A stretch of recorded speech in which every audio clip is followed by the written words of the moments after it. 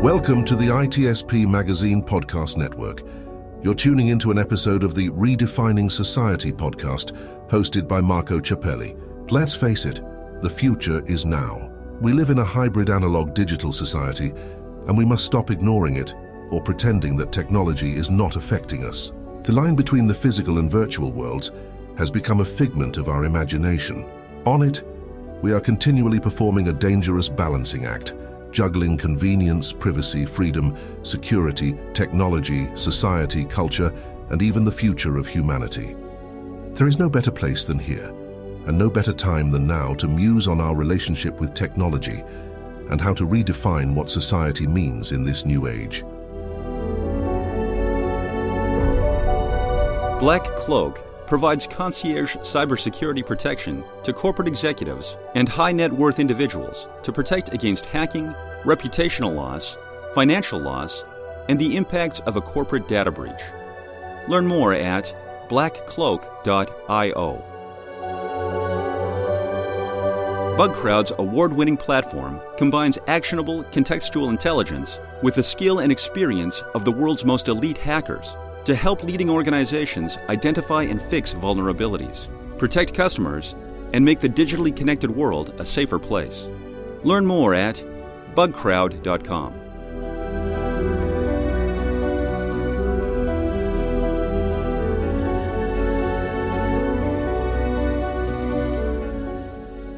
Hello everybody, this is Marco Ciappelli. Welcome to another episode of Redefining Society podcast. It's a never-ending story. Every time I think I got it down and I redefine it, I have to start all over again, just because technology keeps changing, and I don't think it's ever changed this fast, especially in the past few years with the famous or infamous artificial intelligence taking place in everything that we do.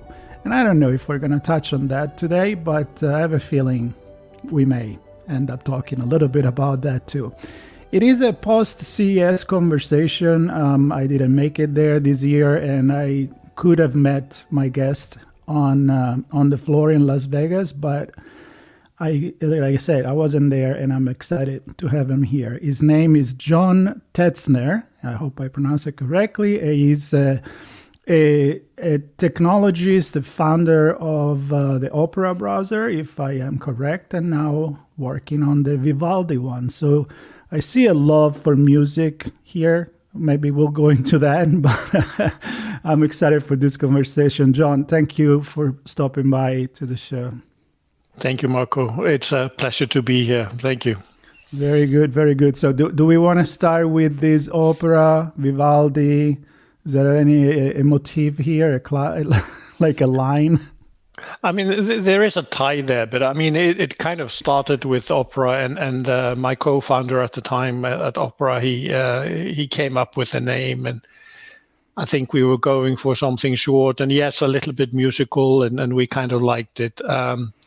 There is music in my family. My great-grandfather was a composer, and my grandmother was a composer, but I can't say that that's where the name is coming from, but I've kind of kept the names inside the same group. That there's truth to that, yeah. Very cool, very cool. And you choose actually, me being Italian and Vivaldi, it's one of my favorite. Mine too.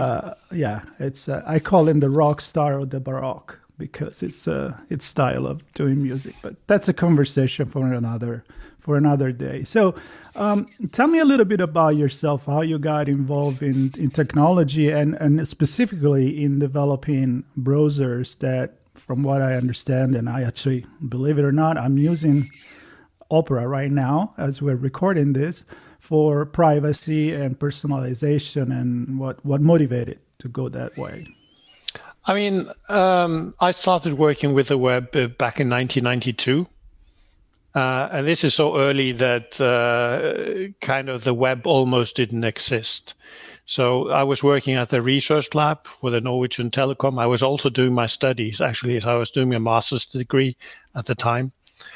And we came across the web, and we set up kind of the entry point to Norway that would list the other servers that were there. I worked on kind of a site which was kind of like an intranet before the term existed. And then we were kind of playing with other things, and then we decided to make the browser. And this is still inside the telecom. So the research department, part of what we did was we were looking at interesting technologies. And again, we came across the web. We thought this was interesting. We started to make the browser after a lot of discussion. And then there was a discussion what to do with it. And we negotiated a deal where we took it out of the telecom company because they had no interest in taking it forward.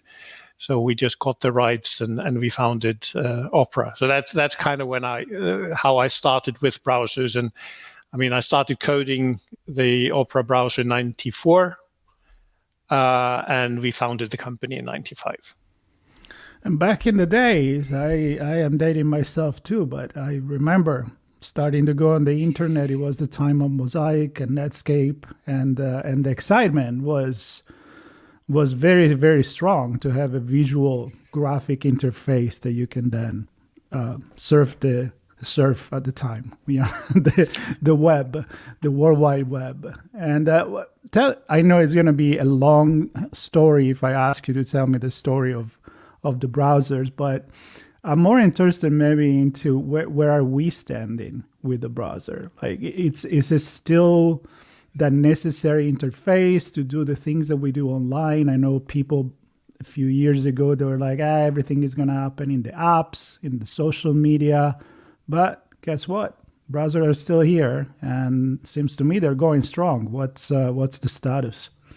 I think that's continuing, by the way. And the first time I heard that is with Pointcast. I don't know if that's 97 or something like that, where there was this idea that we didn't need any browsers anymore, and we were just going to watch our screens and see things move, and like certain things have happened in that direction. But I think a lot of people, they want to be able to control and select the material that they want to see, and not just be fed by some algorithm. So I think we continue to use the browser, and if anything, I mean, it continues to increase. I mean, it's a very important part of people's lives, and people spend a lot of time online, and most of that is spent in the browser. What's the situation? And I just had a conversation before this one, and we ended up talking about blockchain, about Web 3.0, and nice things about privacy, about carrying our own records with us. Touched on GDPR, touched on individual experience and how to protect our individuality and our who we are, right? And not be impersonated by, especially now with AI. The role of the browser in this, is it a kind of shield? It's safe nowadays. Can it be integrated with blockchain? Where are we standing there? Well, obviously, my take on blockchain and Web3 is that it has nothing to do with the web, and it's basically just a scam. Okay, good to know. Let's talk about that. So, I mean, it's all related to crypto. And I mean, crypto is not a solution to any problem. It's a problem in itself. I've written a blog about it, and I mean, a lot of people have reacted positively to that, because I think in the industry, a lot of people are thinking the same thing. They're thinking, okay, you shouldn't be able to just go and print your own money and things like that. So I think there's generally a consensus that among the people that are in the tech industry, that this is not a good thing and we should not be doing this. And so that's where I'm coming from. And with blockchain as a technology, my feeling has always been it's a technology looking for a problem to solve. But typically most of the solutions that come, they include some kind of crypto. And so it's another get rich kind of quick scheme. And I've had discussions with so many people on this, including friends that wanted to get me involved, and they're like, I'm saddened that smart people are utilizing their brain power on something like that. So I don't like it. I don't like the term Web3. Now, Web3 has been talked about for a really long time, and if you don't trust me, ask Tim Berners-Lee what he thinks of Web3. I think you'll find that he's in agreement with me. He's probably more polite in his in the words that he would use, but there's an agreement. It has nothing to do with the web. There are issues with the web, but nothing that Web3 can resolve, right?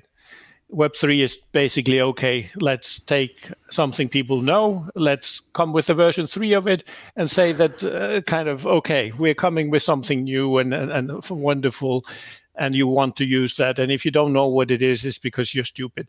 So, which is kind of the main argument which comes with crypto. So not a fan. I mean, I want to see the web move forward. And I've been working with kind of a distributed web, but in a different way. I mean, we started working with that at Opera back in 2005. We were thinking about the Internet of Things, and I think that's interesting how you do that in a standardized manner. We came up with suggestions on that we launched in 2010. And so there are things around that, but I don't really see blockchain or Web3 or anything as being any part of that. We do have a problem on the internet, and that's the idea that any user can be profiled. I think that should actually just not be allowed. And we've tried to kind of push that as well. You can look at we made a website with the Icelandic Consumer Association, and you can find it at banspine.org. There's a cat video trying to explain all of this to you. Basically, the concept of gathering information and how much information is being gathered on us. And I think that's a problem. And I mean, as long as you're on the web, it gets to be really hard to avoid being getting into a profile. Now, we try to do things on our side in the browser. We are not collecting information ourselves. I think that's maybe one of the most important things, is not to be collecting information ourselves and not building profiles because we think it's wrong to do so. But at the same time, we also provide things like tracker blocking and ad blocking in the browser as well. But the first step needs to be there, which is, okay, you're not collecting information yourself. So those are the kind of things that I think is important. I mean, for me, I've spent basically my whole working life on the web. I mean, I came straight out of school, started working on the browser more or less straight away. And I mean, I've dedicated my life to getting people online, first with Opera and then with Vivaldi. And the idea that, okay, I'm getting everyone online and helping them get a great user experience online, and then they're being profiled, and then that information is being used to influence people in bad ways, divide us, make us hate each other, which is part of what's created through the algorithms that are in use at Facebook and the like, but also the advertisement. So those are the kind of things that we are thinking about. And again, what we are trying to do is to build the best possible browser and trying to keep people safe. But at the same time, we have to realize that there are problems on the internet, and some of those problems are best solved through regulation.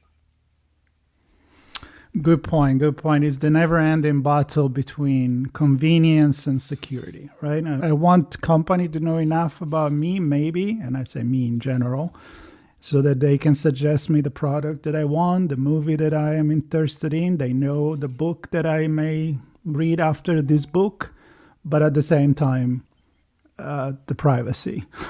It's something that you want. So how do you disclose enough and get the benefit of that versus being able to take that back if you need it? Because I think when it's out of the paste is out of the tube, you can't put it back in, and I'm afraid that's where we are. Well, I mean, I have a different view of that, actually, because I really think that sometimes, and we've done that before, when we found that we've generated bad technology, we can turn it around. We did it with asbestos, and we can do it with the collection of information and profiling. I mean, I think, realistically speaking, there's going to be plenty of data out there. So it's not really always a question of taking the data away. It's a question of what you can use it for, right? Right. So if I'm driving around, actually having traffic information is useful, right? So, okay, that's the reasonable use of the data. Right. But it doesn't mean that my personal driving habits and can be then scrutinized for marketing purposes. I don't think there's an automatic tie between those two. So it's a question of, okay, there's reasonable use of the data and there's unreasonable use of the data.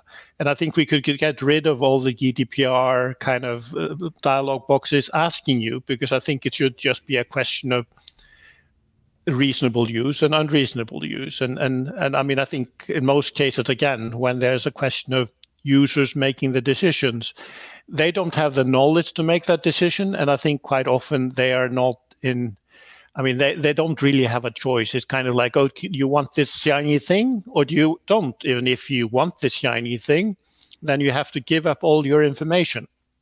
And I think that's an unreasonable trade. And I think it's kind of, you can just set the rules of what's reasonable to do. And I mean, it will change maybe the business model for some companies, but I think that's a reasonable thing. To me, there's this narrative, there's this story that is being told that the web is built on this, and that's not the truth.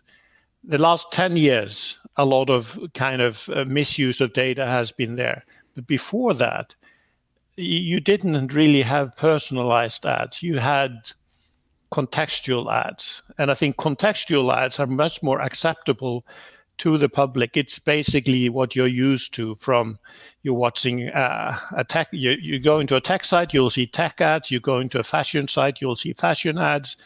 I think it's a fairly reasonable model that's worked for the longest time. Instead, the ads are following you based on your profile. And I think that's a lot of what people are reacting to.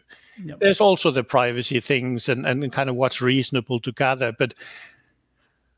And I think, I mean, that should be part of this is you can collect reasonable amounts of data. You can keep reasonable amounts of data and then you delete it and kind of there's rules and regulations. In some cases, you as a company will have massive amounts of data on your customers. Maybe you're keeping their email.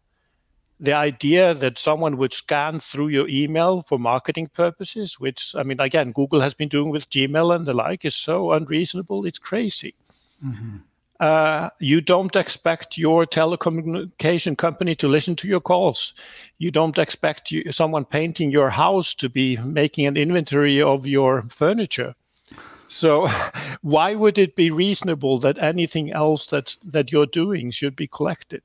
So I think it needs to be regulated, and I think it will have an impact, because to me it's kind of like, okay, if you and me, let's say we are technical enough and we turn on enough of the kind of tracker blocking and things like that to keep ourselves from being tracked as much as the rest of the population. Then it's kind of like, to me, it's like being in a zombie movie. We are part of the people that are locked into the supermarket and everyone else is outside being a zombie. I think that's a problem. We want to keep everyone safe. We want to help the people that are less technical and we want to help people. It shouldn't just be that because the data is there that you can take it and use it for whatever. And again, the fact that you have the data doesn't give you the right to use it for other purposes.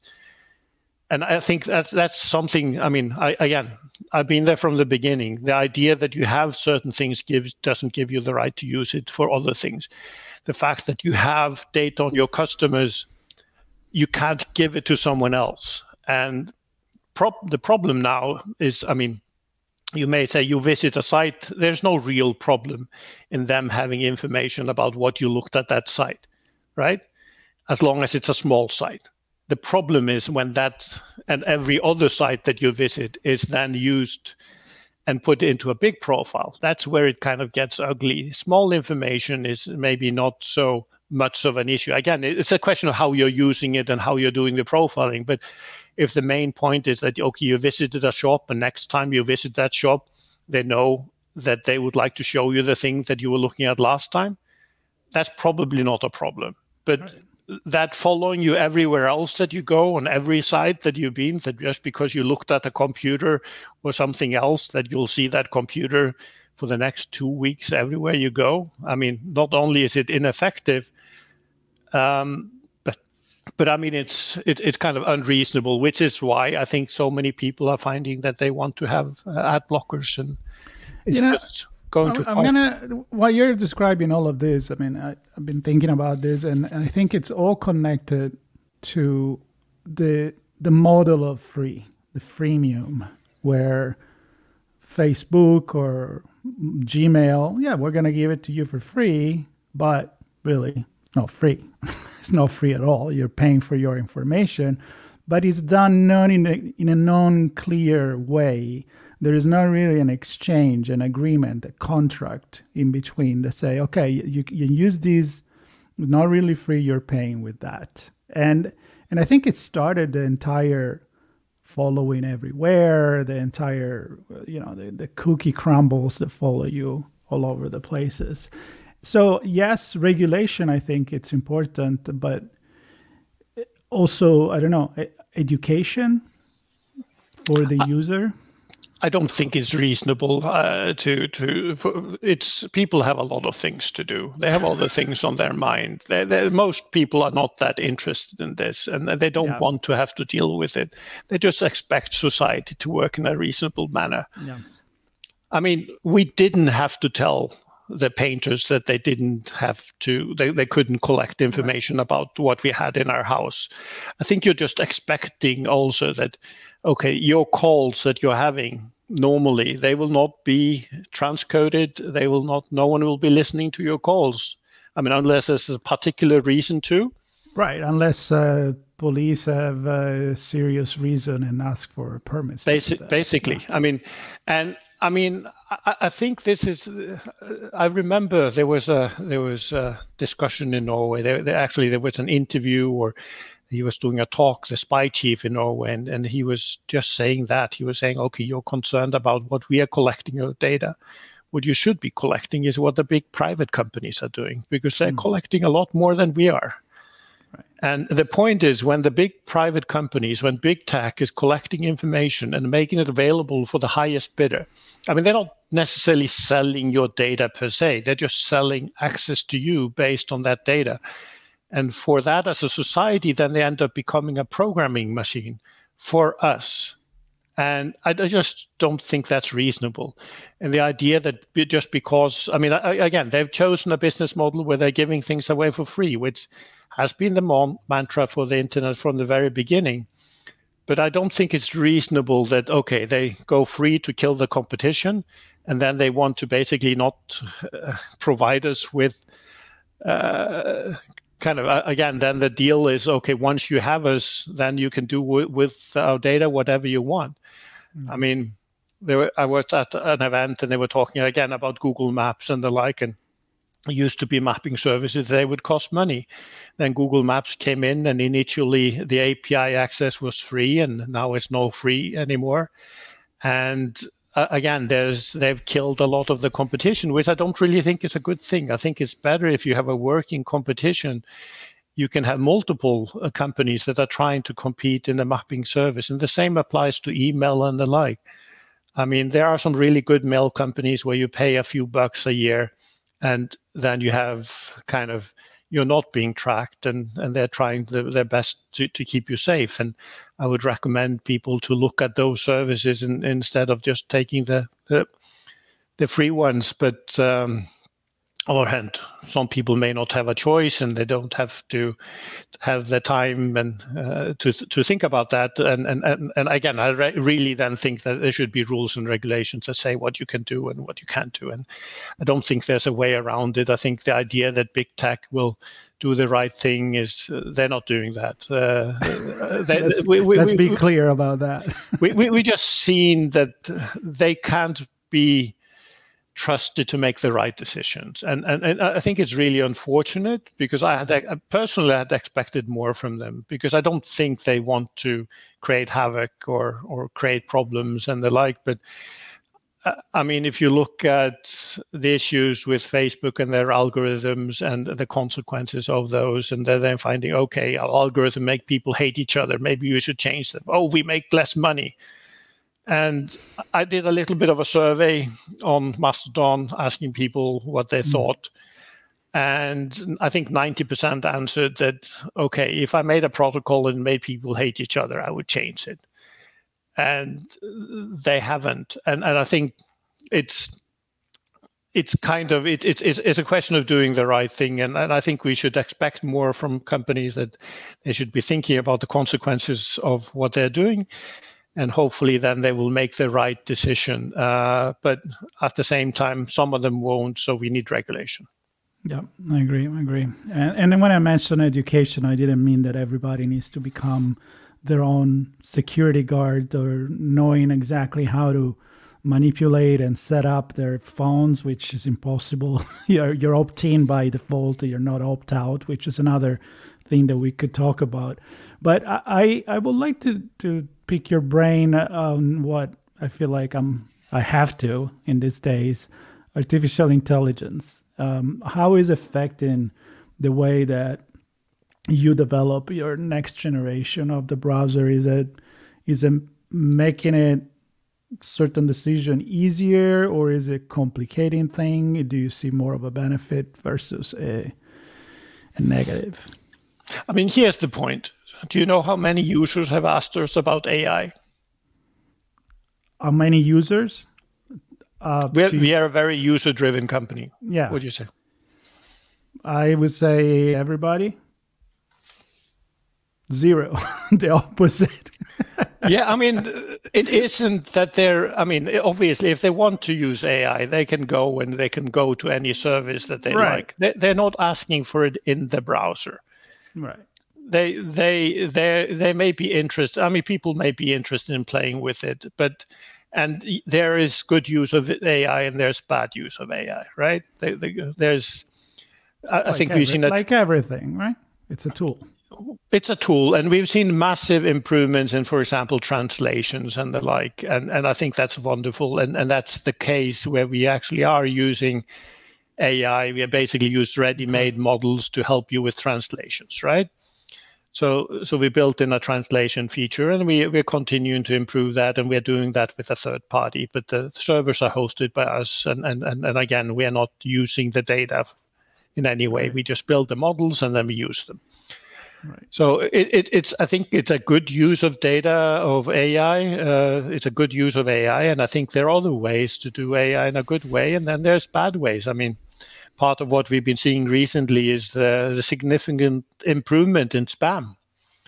It's a lot better written. It's written in localized language. It's a lot more to the point. And I think a lot of that is coming from them utilizing new tools that are available to them, and that's really unfortunate. I think the companies that are competing on AI, companies like Google and Microsoft and the like, they've proven themselves to not be trustworthy when it comes to making decisions when they feel that their companies are at risk and the like, right? So they're feeling that this is a game changer in the industry. And I think in a way they're making decisions which can be unfortunate. I am following also how is it going with the results. If you're asking questions, and if you are asking the AI machine that is now supposed to be answering one question with a singular answer, will it give the right answer? And the problem is it won't. It will make something up, and it may sound right.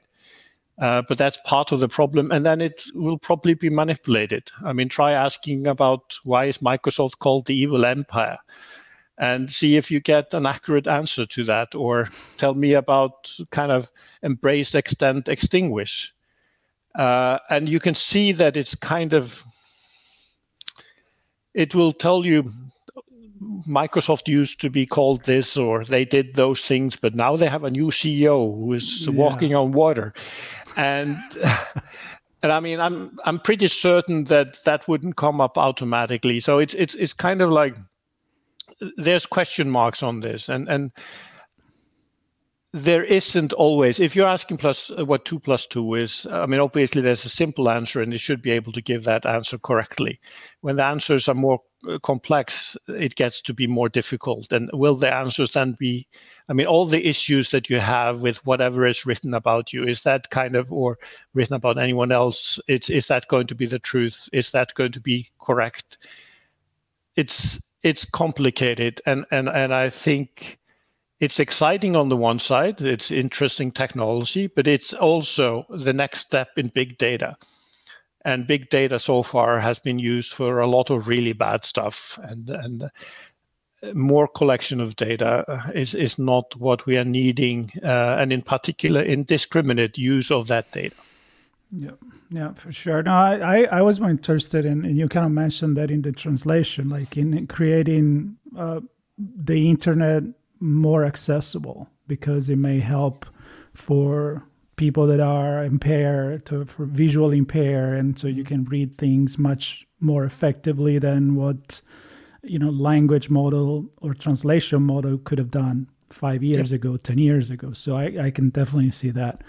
But it's an open territory, and I agree, especially as a European, to give much more relevance to privacy. And I agree that it's legislation that need to step in, because when you make the money and all your decisions are based on how much more money you can make every quarter, it's hard to find humanity and ethics in those kind of driven forces. So you need to have an objective that, Yeah, you need the regulation. And I think, I mean, also in the US, that's what people want as well. It's just, I think a lot more people here have given up on the idea that, okay, that there will be regulation, that regulation will work, that they're kind of that, again, the train has gone and there's nothing you can do about it. And if you were to change that, it would have massive impact on these companies.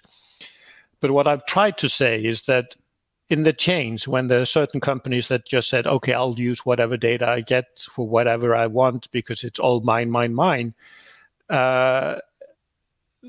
they made those choices, and through that there were winners and losers, right?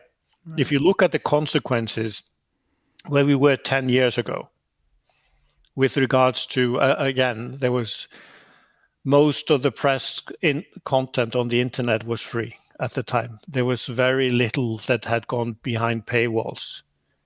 And I think the point of that is that the revenue model were actually working at that time. It's very logical. If you take, you wanted to reach someone, a technical user, you would want to reach them on a technical site. Now you can reach them anywhere. You just have, as long as he visited that technical site, you can find them anywhere. And it's expanding the scope. I mean, in the early days of the internet, you would say, okay, you are talking about a high quality placement. You might be paying a $50 CPM, right? $50 per 1,000 views of an ad. Now, if the ad was being shown kind of in some of these ad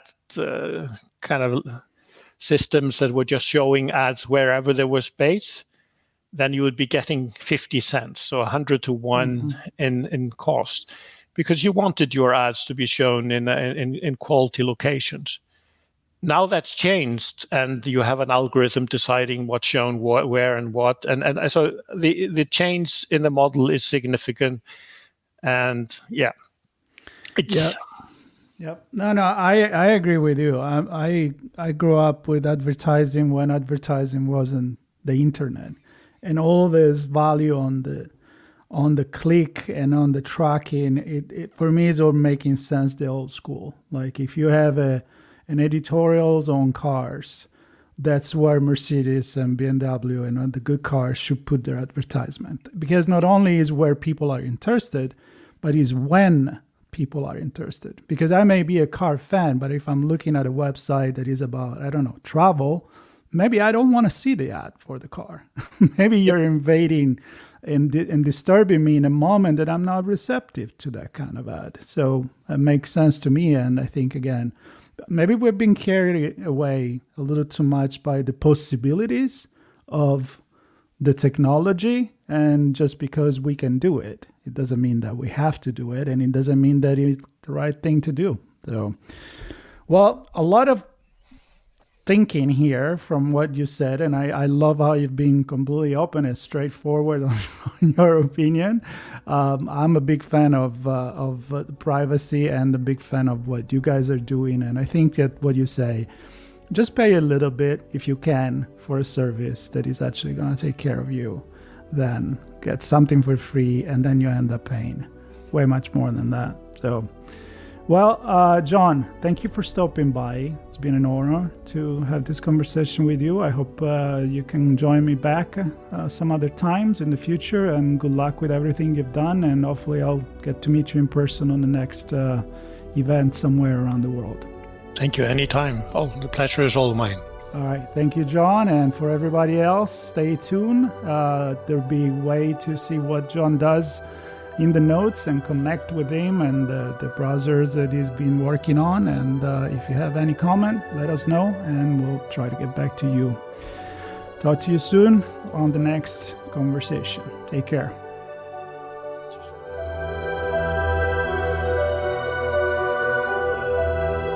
BugCrowd's award-winning platform combines actionable contextual intelligence with the skill and experience of the world's most elite hackers to help leading organizations identify and fix vulnerabilities, protect customers, and make the digitally connected world a safer place. Learn more at bugcrowd.com. Black Cloak provides concierge cybersecurity protection to corporate executives and high-net-worth individuals to protect against hacking, reputational loss, financial loss, and the impacts of a corporate data breach. Learn more at blackcloak.io. We hope you enjoyed this episode of Redefining Society podcast, hosted by Marco Ciappelli. If you learned something new, and this conversation made you think, then add this show to your favorite podcast player, subscribe to our YouTube channel, and share the ITSP Magazine podcast network with your friends, family, and colleagues. We hope you will come back for more stories and follow us on our journey.